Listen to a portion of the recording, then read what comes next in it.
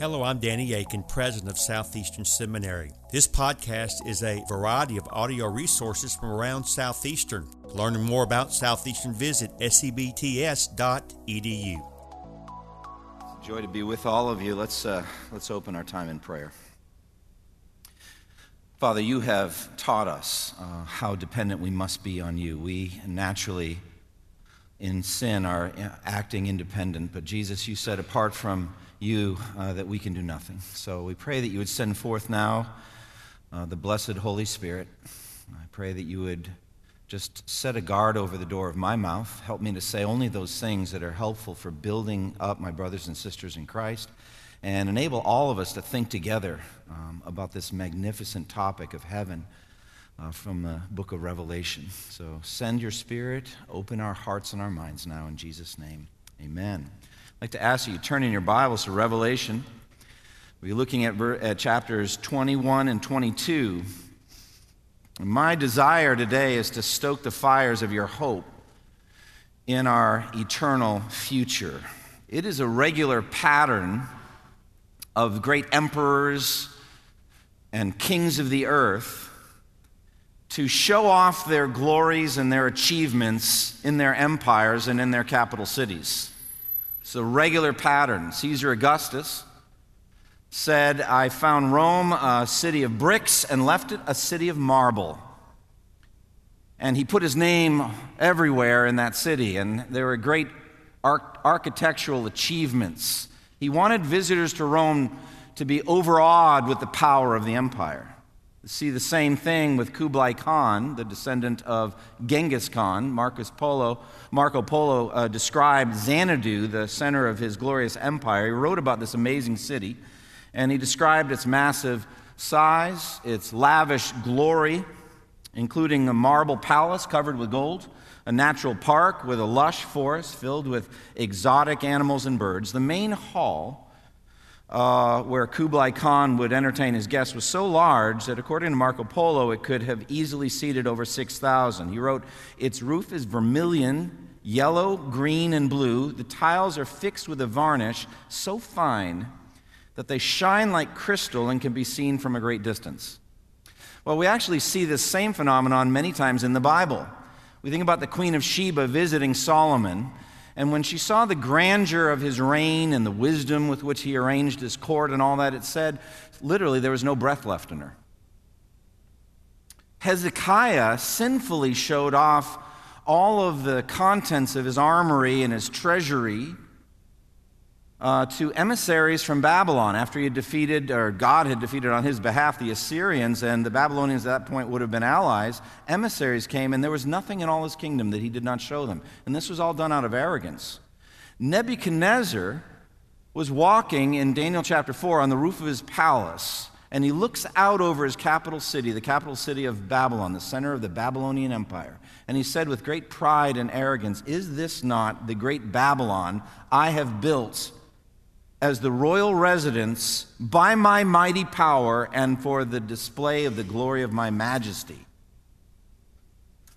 We see the same thing in Esther 1, where King Xerxes of the Persian Empire put on a magnificent display of the glories of his reign and his powerful achievements for 180 days, culminating in a week-long feast in the citadel of Susa, the center of his empire. So amazingly, in this sermon, I'm going to advocate that the very thing that these human emperors have done, for the most part sinfully, God is going to do on behalf of his own glory and his own majesty. He's going to put it on display, especially in the capital city of the New Jerusalem, and not for 180 days, but for all eternity. And what is wicked and sinful for arrogant human conquerors to do is completely appropriate for Almighty God to do. That heaven is going to be a tour for all eternity in the glory of God. And we see this in Revelation 21 and 22. We see how the glory of God is the central feature of the New Jerusalem, the new heaven, new earth. Look at verses 1 through 4 and then other parts of Revelation 21 and 22. Then I saw a new heaven, new earth. For the first heaven and the first earth had passed away, and there was no longer any sea. I saw the holy city, the New Jerusalem, coming down out of heaven from God, prepared as a bride beautifully dressed for her husband. And I heard a loud voice from the throne saying, "Now the dwelling of God is with people, and he will live with them, and they will be his people, and God himself will be with them and be their God. He will wipe every tear from their eyes. There'll be no more death or mourning or crying or pain, for the old order of things has passed away." Skip down to verses 9 through 11. One of the 7 angels came and said to me, "Come, I will show you the bride, the wife of the Lamb." And he carried me away in the Spirit to a mountain great and high, and showed me the holy city, Jerusalem, coming down out of heaven from God. It shone with the glory of God, and its brilliance was like that of a very precious jewel, like a jasper, clear as crystal. Verse 22, I did not see a temple in the city, because the Lord God Almighty and the Lamb are its temple. The city does not need the sun or the moon to shine on it, for the glory of God gives it light, and the Lamb is its lamp. The nations will walk by its light, and the kings of the earth will bring their glory into it. On no day will its gates ever be shut, for there will be no night there. The glory and honor of the nations will be brought into it. And again, Revelation 22, verse 5. There will be no more night. They will not need the light of a lamp or the light of the sun, for the Lord God will give them light. So that is a city translucent, in some sense glowing, radiant with the glory of God. No need for any other light source. And so we must ask, what is the glory of God? What does that mean? We see that term all the time. We think about it. What is it? As I've contemplated it, I think this would be a good definition. The glory of God is the radiant display of the attributes of God. It's God's attributes put on display radiantly, shining.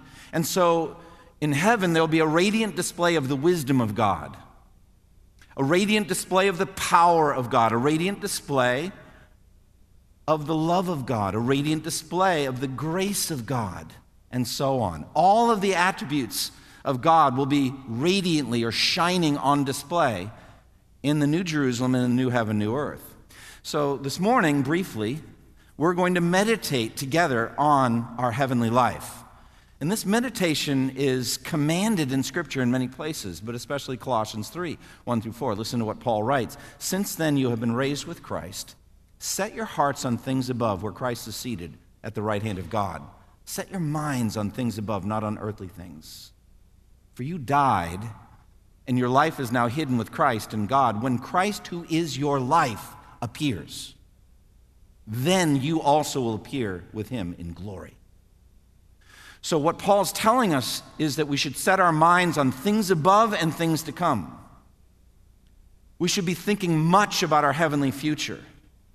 Now, a number of years ago, I read Randy Alcorn's book entitled Heaven, and it really just blew my mind. First of all, it was amazing how long it was, 500 pages. But what he did for me was he blew apart the image that had crept into my mind of a static heaven in which nothing ever changes. And he actually, at the beginning of the book, said that in his interviews with many people, he found many Christians surprisingly afraid of heaven, not looking forward to it, picturing themselves floating ethereally, is that a word? Anyway, on a cloud, strumming a harp forever. And when we've been there 10,000 years, bright shining as the sun, we've no less times to sing Amazing Grace than when we first begun. 10,000 years of singing the same song over and over. And Randy Alcorn said, we've got to blow that apart. We need a scriptural-based imagination. Now, I'm not going to put my stamp of approval on everything he came up with, but I think that's right. We need to meditate on Scripture's teaching about heaven. And there's more there than you think there is. There's more there than I ever thought there was. And so we're going to do that a little bit today. Now, as I've said, the heaven we're going to will be radiant with the glory of God. It'll be illuminated with the glory of God. We ourselves will glow. We will shine like the sun in the kingdom of our Father. Matthew 13:43. So we will be glory, but we will also see glory. So we will be radiant as a display of the glory of God. That's why we were created and recreated in Christ. As Isaiah 43 says, bring my sons from afar and my daughters from the ends of the earth, everyone who is called by my name, whom I created for my glory, whom I formed and made. So we are going to, in heaven, be shining with the glory of God. We're going to be glory, but we're also going to see glory. We're going to see the glory of God in each other and in the beauty of the place. Now, as I've meditated on it, I think if you could transport yourself in your mind by faith through the Spirit, as John was transported in a visionary sense, now you're there, you're in the New Jerusalem. I believe that the glory we experience will be of three sorts: God's past glories, God's present glories, and God's future glories. So, God's past glories is a backward look at what God did throughout redemptive history to assemble a multitude of the redeemed from every tribe, language, people, and nation. What he did to get us there, and other things besides. God's present glories will consist in the beauties of the place described for us in Revelation 21:22. And what marvelous images there are there of the New Jerusalem and of new heaven and new earth, but especially of God himself. To be able to see God in the face. As Revelation 22 says, his servants will see him. We will see his face. And that will be the single greatest experience of the glory of God there could ever be. But it's not the only one. And then the future glory of God I can say very little about because the Bible says very little about. But we will do things in heaven. We will do interesting, exciting things. Why would God give you perfect capabilities, limitless strength of mind and heart and body, and nothing to do? And there are many biblical indications that that will not be happening. You'll have plenty to do. But I'm not going to talk about that, and I'm not going to talk about God's present glories in heaven. This message is going to be about the backward look. And so I just want to expand that for you and help you to understand what we will do. We will be looking backward at what God did. Now, one of the meditations that's helped me theologically has been to understand that the perfection of the redeemed in heaven does not mean we will be God ourselves. We will be like God, we'll be conformed to Christ, but we will not be God. What that means is there's certain attributes that God retains for himself. They will not be us. And that includes omniscience. We will never be omniscient. Now, a number of years ago, I heard a quote, I think originally ascribed to Adrian Rogers. I've heard it from others. And this is really kind of a cool statement. Listen to this. Has it ever occurred to you that nothing has ever occurred to God? Now, if you've never heard that before, it's like, wait, say that again? Has it ever occurred to you that nothing has ever occurred to God? That's all about God's omniscience. Nothing has ever popped in God's mind because then it wouldn't have been there a moment ago. God has never learned anything. So when you go to God and pray, and you pray about your sick friend or about your lost neighbor or something like that, you're not telling God anything he doesn't know. You're not educating God. He's educating you. All right, so what that means is, if we're not omniscient, things will occur to us in heaven. Things will pop into our minds that weren't there before. We will learn things. Well, how long is that going to go on? Forever. Forever we'll be learning things. We'll be learning many things, but I'm going to zero in on history. We're going to learn history in heaven. There is no religion in the world so dependent on history as Christianity. Ours is a historical religion. The Bible is full of history. The Old Testament's full of history. And it's so clear, as Paul says in 1 Corinthians 15, if Christ has not been raised, we have no Christianity. It doesn't exist. We are completely dependent on history being true. No religion in the world is so dependent on history. Now, histories are limited. Human histories are limited. Even the perfect record of history in the Bible is limited. John said that he didn't write everything about Jesus' life in the Gospel of John. In fact, if he had, the world couldn't contain all the books that would be written. No, but eternity has enough room. There's enough storage space to tell all the stories of Jesus' great works. So not everything was recorded in human history. Also, many peoples had no written history at all, just oral histories. And when enough generations have passed away, then the stories are gone, like dust in the wind. Human histories, the ones that are written down, are biased and twisted and slanted by the sinfulness of their authors and by the perspective that they bring to it. So they're imperfect. Also, humanity has systematically destroyed its own history. Think of the Vikings marauding up and down the coast, and they come into some monastery and there's a bunch of gold and silver and they're interested, and there's a bunch of scrolls and they're not, and they just burn them.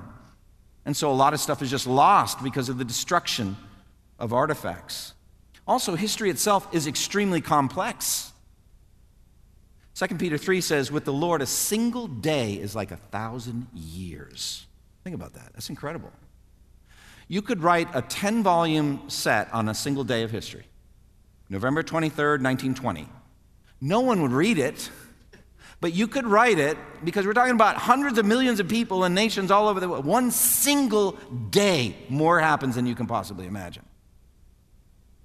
And especially, and this is important from my point here, most of our brothers and sisters throughout redemptive history have not had the privileges you and I have had of sitting in a seminary and cracking open books and receiving an academic education in history. They are godly brothers and sisters who are converted by the genuine gospel, who lived simple lives, who minded their own business, worked hard with their own hands, raised their families, and died and went to heaven. And the overwhelming majority of God's people and God's works, they knew nothing about. And I'm just telling you, God will not be robbed of his glory by the overwhelming majority of his people knowing nothing about the overwhelming majority of his works. And so we're going to learn. Now, in heaven, you're going to get a great upgrade. So you're like, I actually am not a big fan of history. I know you're into it. But, genealogies, timelines, all of that. Well, first of all, let me tell you, you're going to get an upgrade. You're going to be a better person in heaven. And I will too. And so what that means is we'll have perfect minds. And the perfect minds mean we'll be able to track, to concentrate. We will not get bored. We will not have ADD. We will not have smartphones. That's a whole other topic. All right? We will be able to track and follow and synthesize and remember. Not only that, we will have redeemed hearts. We will perfectly love what God loves and hate what God hates. And in proportion, some things are more amiable and attractive, as Jonathan Edwards said, and others less. And so everything will find its place in proportion in heaven. You'll get it, and you'll love it. And we'll have perfect bodies. You won't get weary, you won't get tired. Jesus never got bored. It's part of our sinful nature to get bored. We will not. If something's interesting to God, it'll be interesting to you and me. And furthermore, we will be able to handle the full revelation of God's glory. Remember how Moses said to God, "Show me your glory." And God said to Moses, "No man can see me and live." No man can see me and live. So he put him in the cleft of the rock and covered him up, and he just showed him the trailing portions of his glory. That's what we get here on earth. We're seeing through a glass darkly. We get just a little trailing portions of the glory of God. In heaven, you'll be able, as it were, to stare at the sun and not go blind. You will have an infinite upgrade, and the thing that you could not experience now, as it says, flesh and blood cannot inherit the kingdom of God, you will have an upgrade and be able to stare right at the sun and not go blind. And so you're going to see it, and you're going to... Now, what I'm arguing for here, or actually arguing against, is what I would call heavenly amnesia. Heavenly amnesia. A number of years ago, I got rid of or sold an Apple device. And before I did it, I thought it best to wipe it clean of any of me, of my financial records, my passwords, all of that. I think that's just a good thing to do. And they'll teach you how to do that. Well, some people, I think they practically think that's what's going to happen to us in heaven. A complete memory wipe. Or at least maybe a partial memory wipe. We'll remember some things but not others. Right? Now you may think, well, who thinks that? Well, a very, very, very well-known pastor and exegete who's frequently on the radio, who if I said his name, you would know who I'm talking about, but I won't say his name, was doing one of these pastor Q&A things and was asked this question, relevant to the book I'm writing, so I thought I'd like his answer. Will earthly memories exist in heaven? Here's the answer from this godly man, excellent exegete. Nobody in heaven knows anything going on earth. Nobody in heaven cares about anything going on earth. Heaven is completely detached. There's a massive gulf, another dimension, another realm. It is sheer bliss, absolute peace, perfect contentment, perfect tranquility, unbounded joy, end quote. Well, I would ask this brother pastor, then what was the point of all of this? Is it really Ecclesiastes, vanity of vanities, dust in the wind, means nothing? Is it really true that our labor in the Lord is in vain? It cannot be. Furthermore, it's not biblical. Seems like Revelation, they're tracking very carefully what's happening on earth. So I was like, well, I got to think about this. And I understand why he said it. He actually explains it. Because Revelation 21:4 says there'll be no more death, mourning, crying, or pain. And he can't imagine how we could remember our sins, our sufferings, and the damned, people we loved on earth, but they're eternally in hell, and we know that, and not be filled with sorrow and grief. Well, I don't deny that it's hard to harmonize, but I think the lobotomy or the memory wipe is worse. I believe that we will in heaven have an accurate knowledge of all three of those, our sins, our sufferings, and the damned, and we'll see all of them the way God does. And we will have zero shame, no mourning, no crying. Those days are done.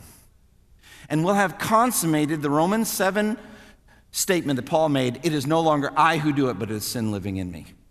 I'm not that person anymore. I'm different. But the record needs to be told so that we can understand. Now, you would say, all right, Pastor, do you have scriptural evidence? I do. How much time do you have? Not much. I have at least 16 biblical proofs that we'll remember in heaven our earthly lives. I've culled out my favorites. So let me just give you some of them. All right? How do I know, biblically, scripturally, that we will remember in heaven our earthly lives? Let's start with Jesus' words and actions. All right? Jesus' words and actions. Matthew 24:35. Heaven and earth will pass away, but my words will never pass away. So how many of Jesus' words will we know in heaven? All of them. Does that include his statement to Peter, this very night before the rooster crows, you'll disown me 3 times? Will you remember that? Yes. Okay? How about Jesus' action, the central action, his death under the wrath of God on the cross? Will we remember that? No doubt about it. For it says in Revelation 5:12, in a loud voice they sang, worthy is the Lamb who was slain to receive power and wealth and wisdom, strength and honor and glory and praise. We're going to be praising the Lion of the tribe of Judah who looked like a lamb who was slain with his nail prints and evidence of his death. Yes. Or what about Jesus' statement in Matthew 8:11? Many will come from the east and the west and will take their place at the feast with Abraham, Isaac, and Jacob in the kingdom of heaven. All right, imagine that, and you sit down at the feast with Abraham, but you've both had that memory wipe. Hi, I'm Joe. Hi, I'm Abraham. Let's eat. There's nothing to talk about. Who are you? You're nobody. It's like one of those robot movies where we're all like cranked out from a machine and we all look the same height and the same glow and we all sit and eat next to it. Doesn't make a difference to eat with Abraham, Isaac, and Jacob because they're nobody different than you. He is not the God of the dead but of the living. Abraham's in heaven. What about the fact that God wants to put his grace on display for all eternity? He says he will in Ephesians 2:6 and 7. It says, God raised us up with Christ and seated us with him in the heavenly realms in Christ Jesus, in order that, listen, in the coming ages he might show the incomparable riches of his grace expressed in his kindness to us in Christ Jesus.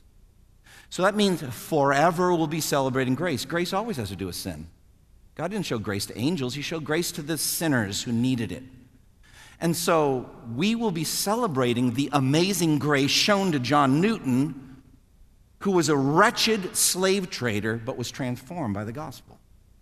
We'll be celebrating the amazing grace shown to Saul of Tarsus, who began the day breathing out murderous threats against the Lord's disciples and ended it praising Jesus.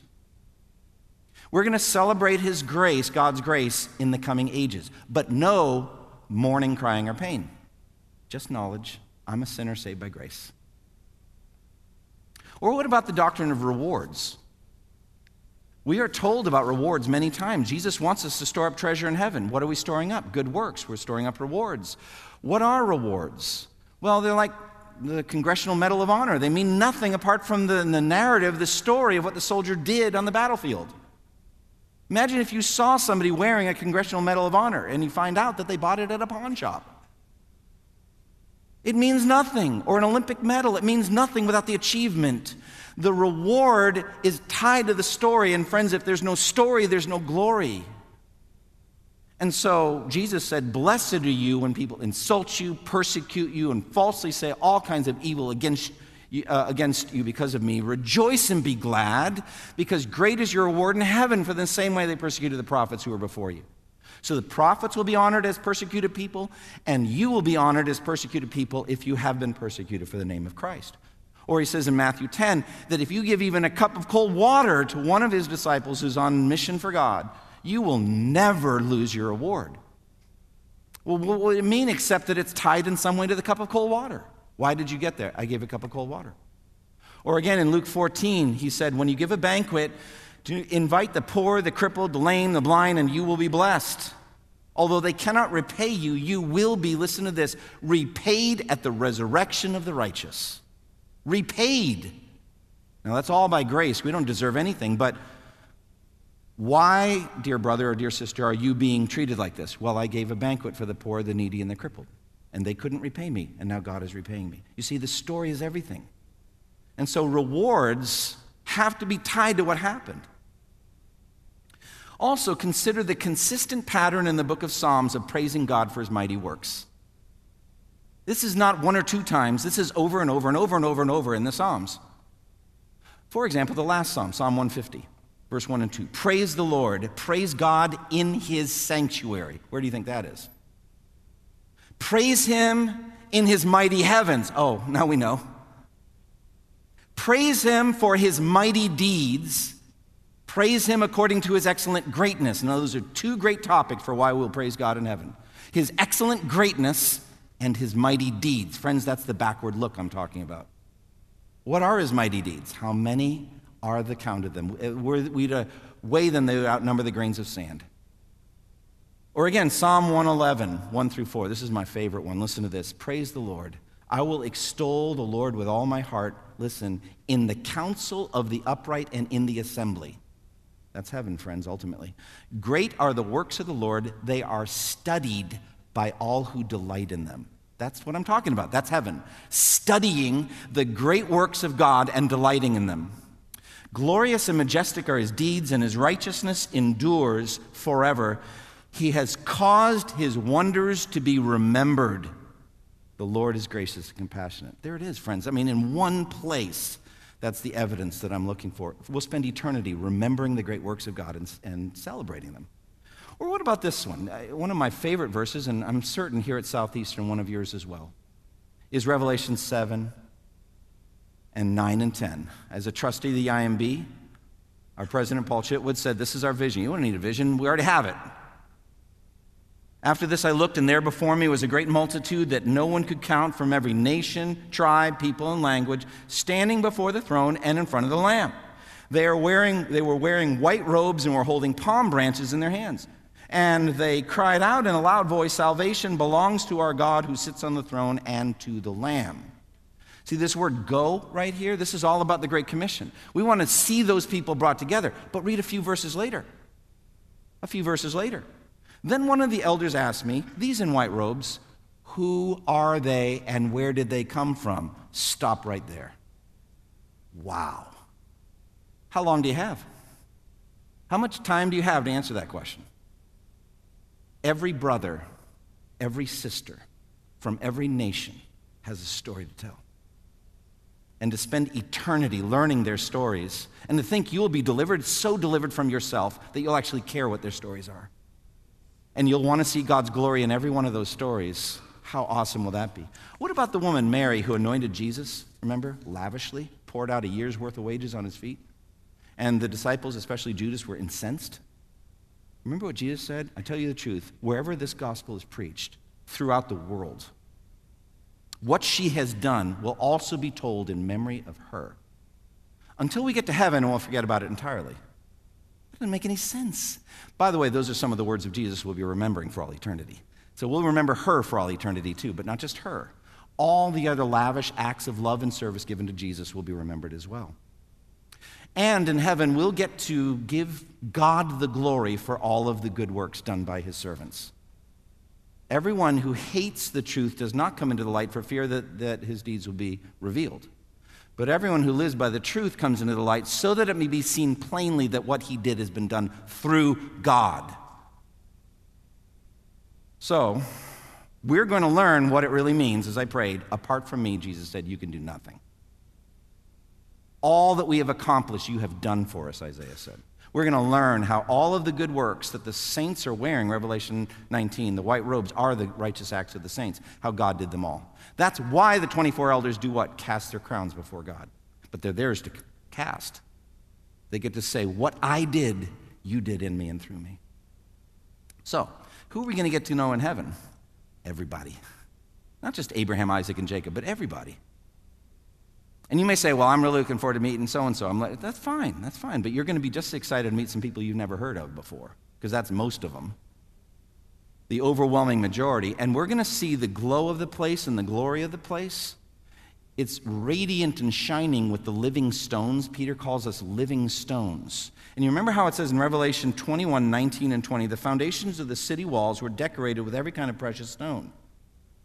So you've got jasper, which is clear. You get sapphire, which is red, chalcedony is greenish blue, emerald is green, sardonyx is reddish white, carnelian is red, chrysolite is gold, beryl is blue-green, topaz is yellow, chrysoprase is greenish yellow, jacinth is purple, and amethyst is violet. Every color of the rainbow is there. And so if we are the living stones, there's just a different way that God will shine or glow through you. And you're going to be able to enjoy the light from each of your brothers and sisters, that multitude greater than anyone could count, for all eternity. So you get to meet the greatest heroes of church history, Polycarp the martyr, Perpetua and Felicitas, who gave their lives in the Roman persecution.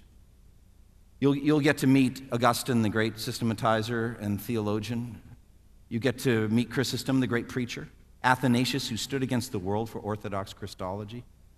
You'll get to meet Martin Luther, who stood against the medieval Roman Catholic Church on justification by faith. You get to meet John Calvin, who systematized Protestant doctrine and theology. You get to meet John Bunyan, who wrote from a prison cell, Pilgrim's Progress. You get to meet Jonathan Edwards, who with George Whitefield was instrumental in the Great Awakening through their preaching and their writing. Susanna Wesley, who raised John and Charles Wesley as a godly woman. Get to meet William Carey, the first Protestant missionary to India. Get to see all that God did in and through his life. Adoniram and Nancy Judson, first American missionaries, went and led thousands of Burmese to Christ. Get to meet each one of them. Charles Spurgeon, the great preacher. What a fun time it'll be with him. I hope he retains a lot of that same personality. I mean, if there's anybody from church history I want an evening with, Martin Luther and Charles Spurgeon, fun times. All right? Jonathan Edwards and John Calvin, not so much. Very intelligent. But I'm picturing Jonathan Edwards going off early in the evening, closing his door and praying and going to bed. But we'll meet them, all of them. William Wilberforce, who stood against chattel slavery. Mary Slessor, the missionary. Fanny Crosby, the hymn writer. D.L. Moody, the evangelist. Jim and Elizabeth Elliot, missionaries to the Amazonian Huarani people. All the great luminaries, the famous people. But even more cool is all the people you've never heard of. Never heard of them. Like those genealogies in 1 Chronicles, who are these people? You have a study Bible, and you got all these cross-references. Not there, not in 1 Chronicles, whatever. The sons of Dan, I don't know. The sons of Naphtali, what? Why are they there? It's because God cares about obscure people. Because most of us are obscure people. The overwhelming majority of his people are obscure people. No one wrote about their lives. Think about the widow that put in 2 copper coins, and Jesus said she put in more than anybody. You know how many of those kind of people we're going to meet in heaven who put in more than anybody? And we don't even know who they are. We're going to meet all of these people. What mysteries. I think about the coronavirus right now. What about during the Black Death? in the 14th century. I'll bet there was a woman that cared for sick people in her community who washed nasty clothes and bound up sores and cared for people till she caught the bubonic plague and died herself. You don't know her name, but you're going to meet her. Recently, I read the account of a Japanese pilot who led the first wave of the attack at Pearl Harbor. I was a missionary for 2 years in Japan, and Japanese Christian men are very rare. This man's name was Mitsuo Fuchida. Against all odds, as a Japanese pilot, he survived World War II. Think about the kamikazes and all that. After the war, he bumped into his former flight engineer, Kazuo Kanagasaki, who was amazed that he was still alive. He thought he had died at the Battle of Midway, but he actually had been captured and was incarcerated in an American POW camp. But as they talked, he was surprised to find out that the Americans had treated him well. There was no torture. As a matter of fact, there was a woman there, a woman named Peggy Covell, who just out of Christian compassion loved and cared for the Japanese prisoners in such a way that was astonishing to this man, Kanagasaki, because she had lost her missionary parents to Japanese troops in the Philippines. They'd killed her parents. And she repaid that with kindness and love because Christ told us to love our enemies. Well, Mitsuo Fuchida had never heard anything like this. He said any Japanese woman or man, if their parents were killed, it would be their life mission to track those people down in vengeance and kill them. But here's a woman who was basically washing the feet of her enemies. Well, in the fall of 1948, Fuchida was walking by a train station in the Shibuya district of Tokyo. Someone handed him a pamphlet about the life of Jacob de Shazer, an American pilot who had flown the Doolittle raid, the first American answer to Pearl Harbor, and had been shot down, was in a Japanese POW camp, and was tortured and abused. But that experience eventually led him to faith in Christ, and he wrote about it in this pamphlet. So here's this Fuchida, this pilot, reading about this. Like, it's incredible. I've got to find out about Christianity. He went and got a Bible, and just by reading the Bible came to faith in Christ. He then became a Japanese evangelist in Japan and in America, and wrote a book about his story from Pearl Harbor to Calvary. Now, in the new heaven, new earth, the new Jerusalem, Mitsuo Fuchida will share fellowship with Peggy Covell, with Peggy Covell's parents who are missionaries, and even with American Christian servicemen who went down on the USS Arizona, sitting at the same table in fellowship and amazed at the grace of God. Now, I've been most of my Christian life, and I've never heard about this man, Fuchida. How many stories like that are there that we're going to learn in heaven? Close with me in prayer. Father, we thank you for the brief time we've had. There's so much more we could say. I thank you that we're going to be delivered from selfishness. We're going to be able to celebrate other people's honors, people who suffered more than we did, people who sacrificed more than we did, people who have greater glory than we will have in heaven, and we won't be jealous at all. We know that when one part of the body is honored, the whole body will be honored with it. Help us to be filled with hope.